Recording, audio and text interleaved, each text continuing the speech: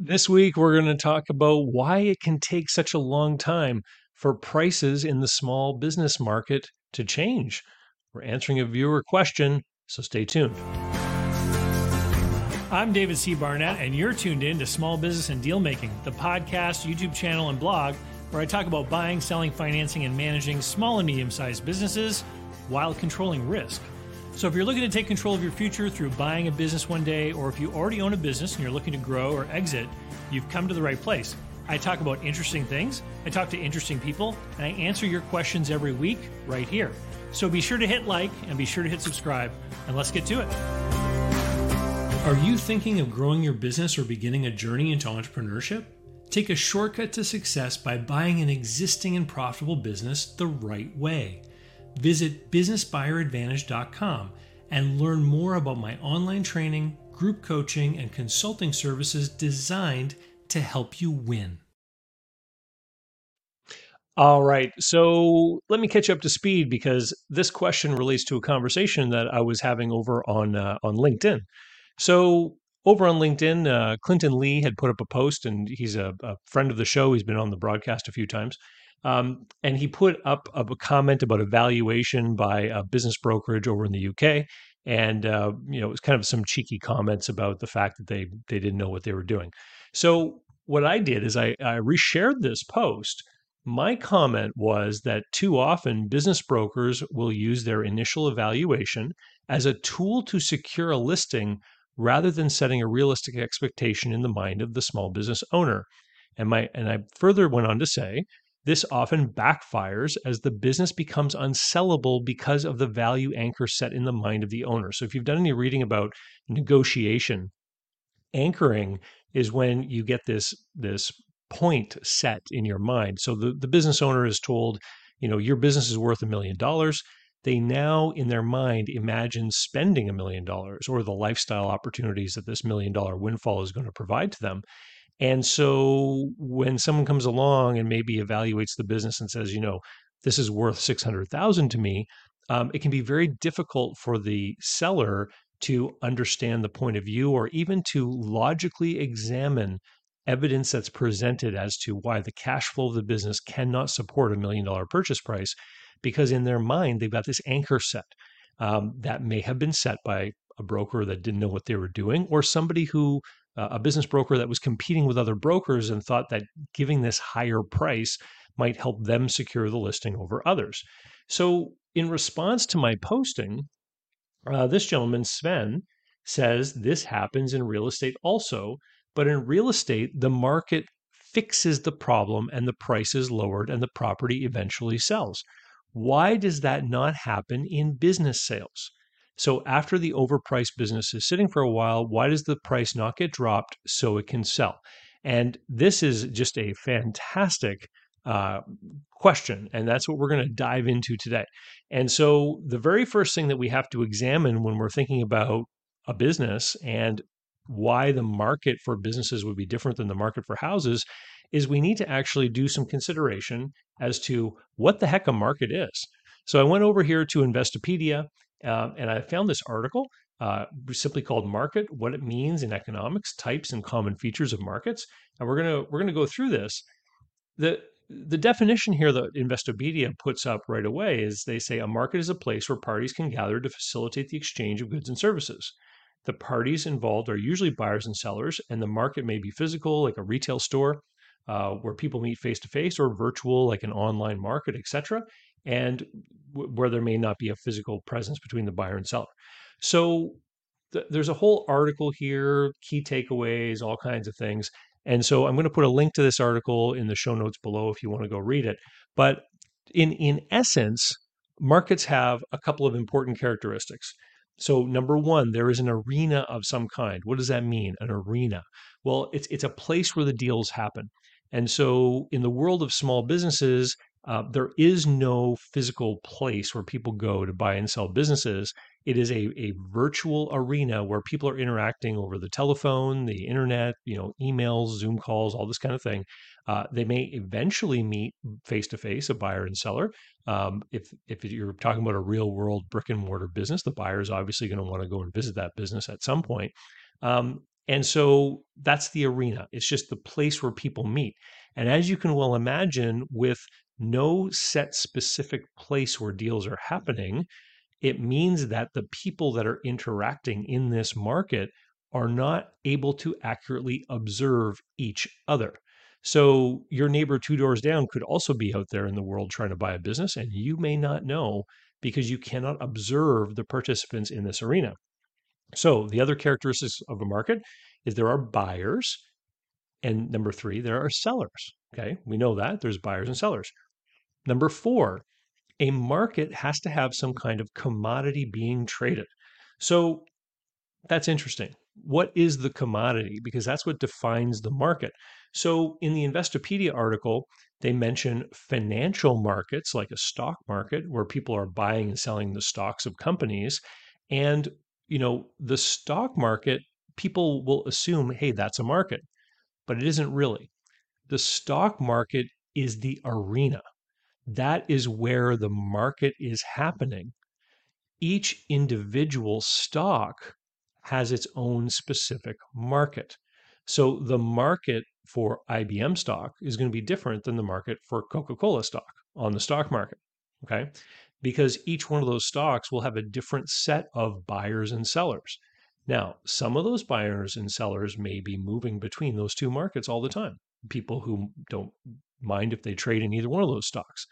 But some people who only want to invest in, consumer goods are only going to be in the Coca-Cola market, while people that are more technology or manufacturing or maybe consultant driven as far as what kind of things they want to invest in may only be investing in the IBM stock, right? So you can start to see when you say that the market is only for the specific stock, then you start to see how sort of the lines get drawn and we get further and further refined into this definition of what a market is. So in the stock market, one of the other key elements that Investopedia doesn't mention, which is important in a market, is information, right? So while we may not know who the other participants are in the market for IBM stock, we do know one important detail, and that is the last price that was paid. And that information is fed to us in real time in the stock market. Okay. And so all the market participants in the market for IBM stock are aware of what the last trade was at. And so this is a key piece of information to consider is that the knowledge in the stock market is perfect. We all know what the last trade was at. So the number of competitors obviously can have a huge impact on how the market functions. So I'm going to get into the details here about the market for small businesses, but I want you to consider this stuff. So sellers of small and medium-sized businesses, are they competing with other sellers? Well, if we basically take the concept of the stock market being an arena where individual stocks are the actual commodity, then in the world of small businesses, each individual business has specific characteristics that make it special. So there's no such thing as a market for small businesses.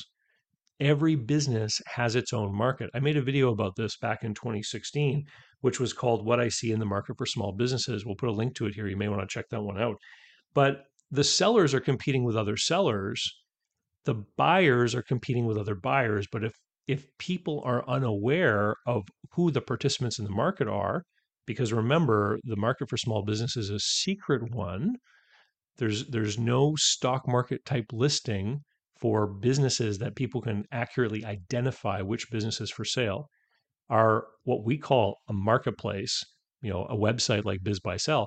They purposefully create an opportunity for people to anonymously list businesses so that the information is shrouded, right? So this is one of the key departures from the market for stocks versus the market for small businesses, or the market for real estate, for example. Here where I live, if my neighbor sells a house, it takes about a month after the closing of the house deal for the purchase price of that deal to appear on a publicly available website where I can go look. So while the information in the stock market is perfect and instantaneous, the information in the real estate or house market is a little bit delayed. But in the grand scheme of things, I've got pretty good access to information. So if my home is similar to my neighbor's home, a month after they sell their home, I can find out what they sold it for. And this is going to be a quicker feedback for me to understand the value of my house, right? And so if we look at the markets and we look at them in terms of the space they occupy. So things like houses would definitely be in a local market. There can be conditions, you know, in Manhattan that make houses trade at a different price than houses that are across the river in New Jersey, right? We all understand that. So, you know, geographical location, proximity to employment, proximity to industry, proximity to transportation infrastructure, all these things are going to have an impact on the value of a house. A regional market might be the market for something like machinery. I'm a certified machinery and equipment appraiser, so I know that oftentimes when I'm looking at comparables for different types of machinery, the market for that machinery is going to change depending on what kind of machinery I'm looking at. So, for example, if I'm looking at some office furniture, um, that might be a poor example. Let's say a pizza oven, right? In a big city like Boston, there's going to be a market in pizza ovens, used pizza ovens, because there's so many pizzerias that are there, and there's going to be people coming in and out of business, and there's dealers of that equipment that are going to be offering this stuff up for sale. That within the city of Boston, you can probably find a used pizza oven, and there's a market in that city. But if we're talking about a bigger piece of equipment, like some kind of industrial equipment, then we might be talking about a regional market. So you might be looking at a tri state area, for example, to find examples of that type of equipment being bought and sold. And and the transportation of that equipment within that market space is going to be taken into account with its evaluation. Something like the stock market is a global market. There are people all over the world who might want to buy and sell IBM stock on the New York Stock Exchange, for example. And so, depending on the type of business, we're going to have one of those three kinds of influences that are going to be impacting the specific market for that specific business. So if we're talking about a local flower shop, the seller definitely is a local player in that specific city. The buyer we know is likely going to be a buyer within a certain radius of that business. And so that particular flower shop is going to have a certain market defined by the buyers and sellers available in that specific market. And at any given time, there may not be a lot of buyers who want to buy a flower shop in a given town, right? And so this is going to impact the efficiency of the market. Whereas at the other extreme, an online business that can be operated from anywhere in the world is going to have a global market. And so there are going to be more potential buyers of that particular business at any given time. And so we should expect more fluidity in that type of business. The market for an online business should be more fluid because we have this global market of buyers that we can call upon. And in fact, if you listen to some of the conversations that happen online, businesses that are like that, these online businesses, if they're priced right, tend to sell more quickly just because there's a bigger pool of people kind of actively involved in that market. So, um, so let's specifically drill down here to the market for small businesses. Let's talk about its particular characteristics. So I've already said it's a financial market like the stock market, and that each business for sale has unique characteristics. You could say that all the Subway franchises are very similar, and I would agree with that. You can also say that gas stations are very similar, corner stores are very similar, etc. And if you talk to any experienced business broker, what they'll tell you is that it's much easier and quicker to sell a Subway or a corner store or a gas station than it is to sell a more specialized or unique type of business.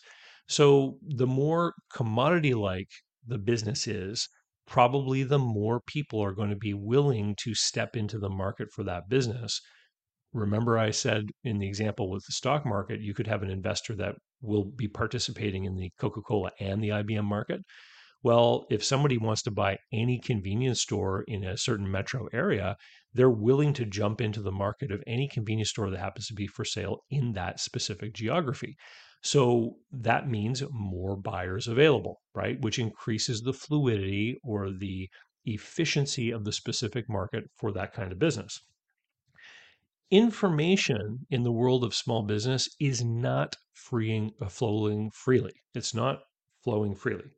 So, number one, what's for sale? if everyone is participating properly in this market, we don't know because it's a secret market, right? Um, who are the people that bought or sold?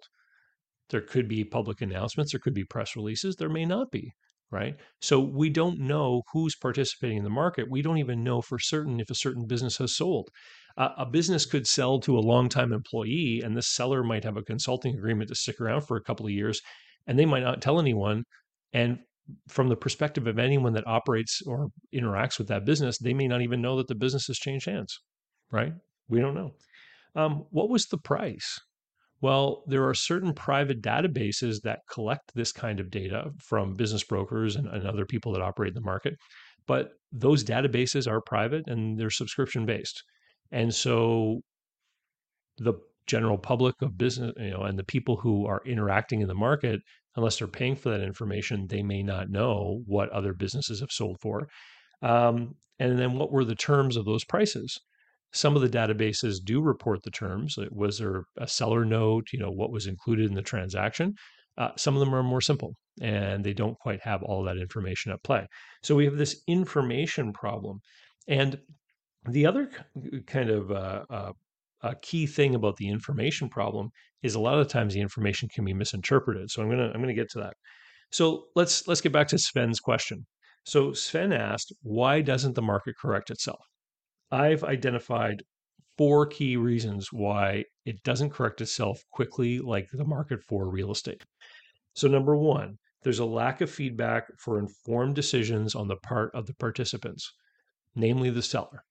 So because they can't see immediate real-time data on what other businesses like theirs are selling for, it's more difficult for that seller to be attributing the lack of sale to the fact that the price is wrong. They might be confusing it with another signal in the market, perhaps that there's not enough buyers. Now, for people out there looking to buy a good profitable business, you might say, hey, how can there not be enough buyers?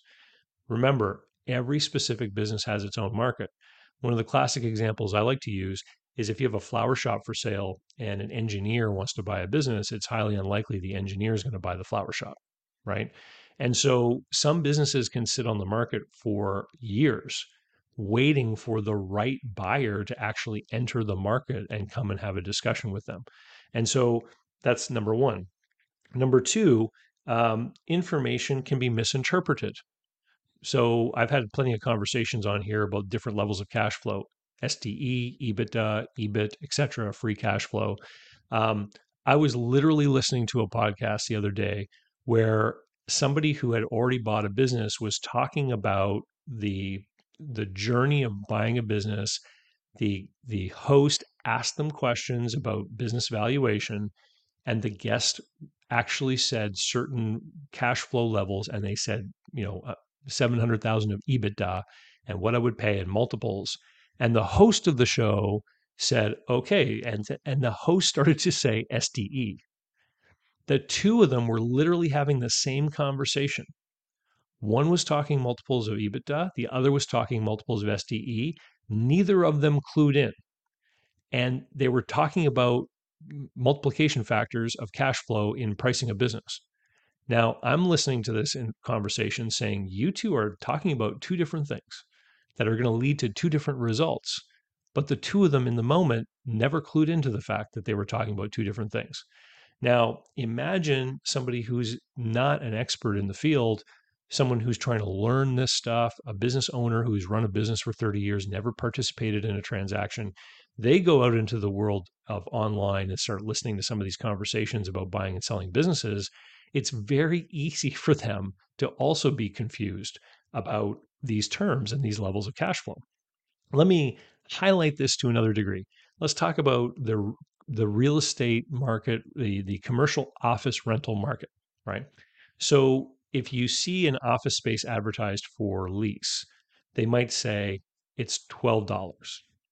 So what does that mean? Is it $12 a month to rent the office? Well, probably not. What it usually refers to is an annual price per square foot, right?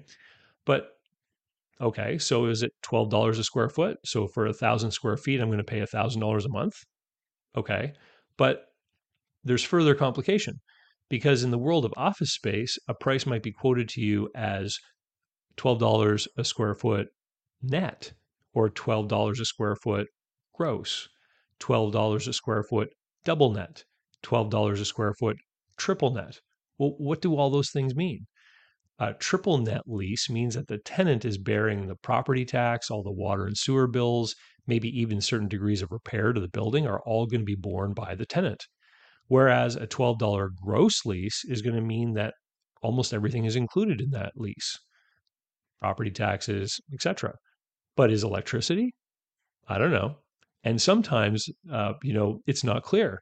And so you need to actually talk about this stuff. Whereas, you know, one of these executive centers might be advertising an all-in price, which might even include internet connectivity or a phone line, right?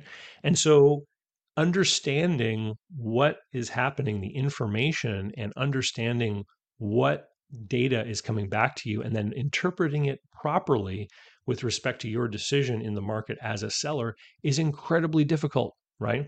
And so, what do most sellers then do is they rely on some kind of guide to help them through all the complexity of this market. If you're going to lease an office space, you'd contact a commercial realtor. Some of these business owners will contact a business broker. So, what if that guide or that broker is less than perfectly competent, right? And that was the example that the original posting from Clinton was highlighting as he was talking about an evaluation that was not done very well. And so you can have people that are trying to sell a business and they're using a business broker who doesn't know what they're doing. I run into that all the time. Like, and if you've been out there trying to buy a business, you've probably seen some utterly terrible packages put together or spoken with some brokers who really don't have any idea what they're doing. I was listening to a podcast and during a walk, and these business brokers were talking about operating capital, and their conversation had a lot of holes in it. There were a lot of very basic concepts or topics about operating capital in small business that these guys weren't even talking about. And these are the guys who are representing themselves to sellers as experts to help them sell. So, and number four, the fourth reason why the market doesn't correct itself is that the commodity is in a constant change of flux. Businesses are not static like a house. Without proper maintenance and repair, my house will eventually fall down, but it's going to take years, right? Effectively, 6 months from now, if I don't do any maintenance, my house should pretty much be the same way as it is right now, right? Same can't be said for businesses. Businesses are constantly changing.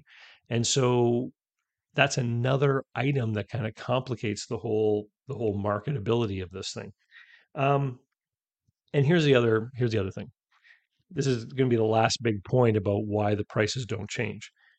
A lot of the times sellers will come into the market to sell their business and they'll have some overarching guidance on what price they need to get for their business to achieve some other goal in their life, which is not directly tied to the actual business itself.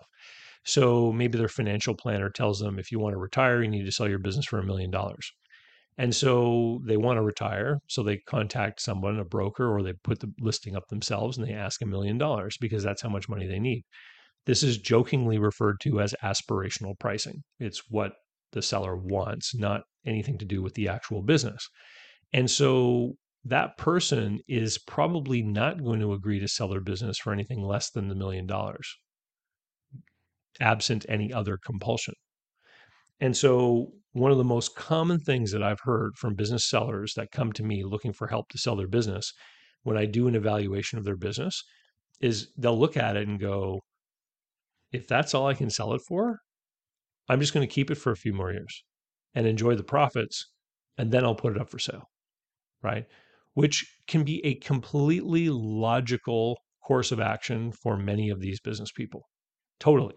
Because if they can't get what they need to retire out of a sale, then hanging on to the business, taking more profit out of it over the years, and then finally selling in order for the combined output of the business to add up to that $1 million or whatever that they need is going to be a perfectly logical choice from their personal point of view, right? But that doesn't help the market correct the asking prices, right? And so the other thing would be what I mentioned earlier, the C word, compulsion. It's very rare for a business to ever trade at a fair market value. It always trades above or below a fair market value based on the difference in compulsion between the buyer and seller. If you have a buyer that absolutely needs to buy a certain business, they will tend to pay more.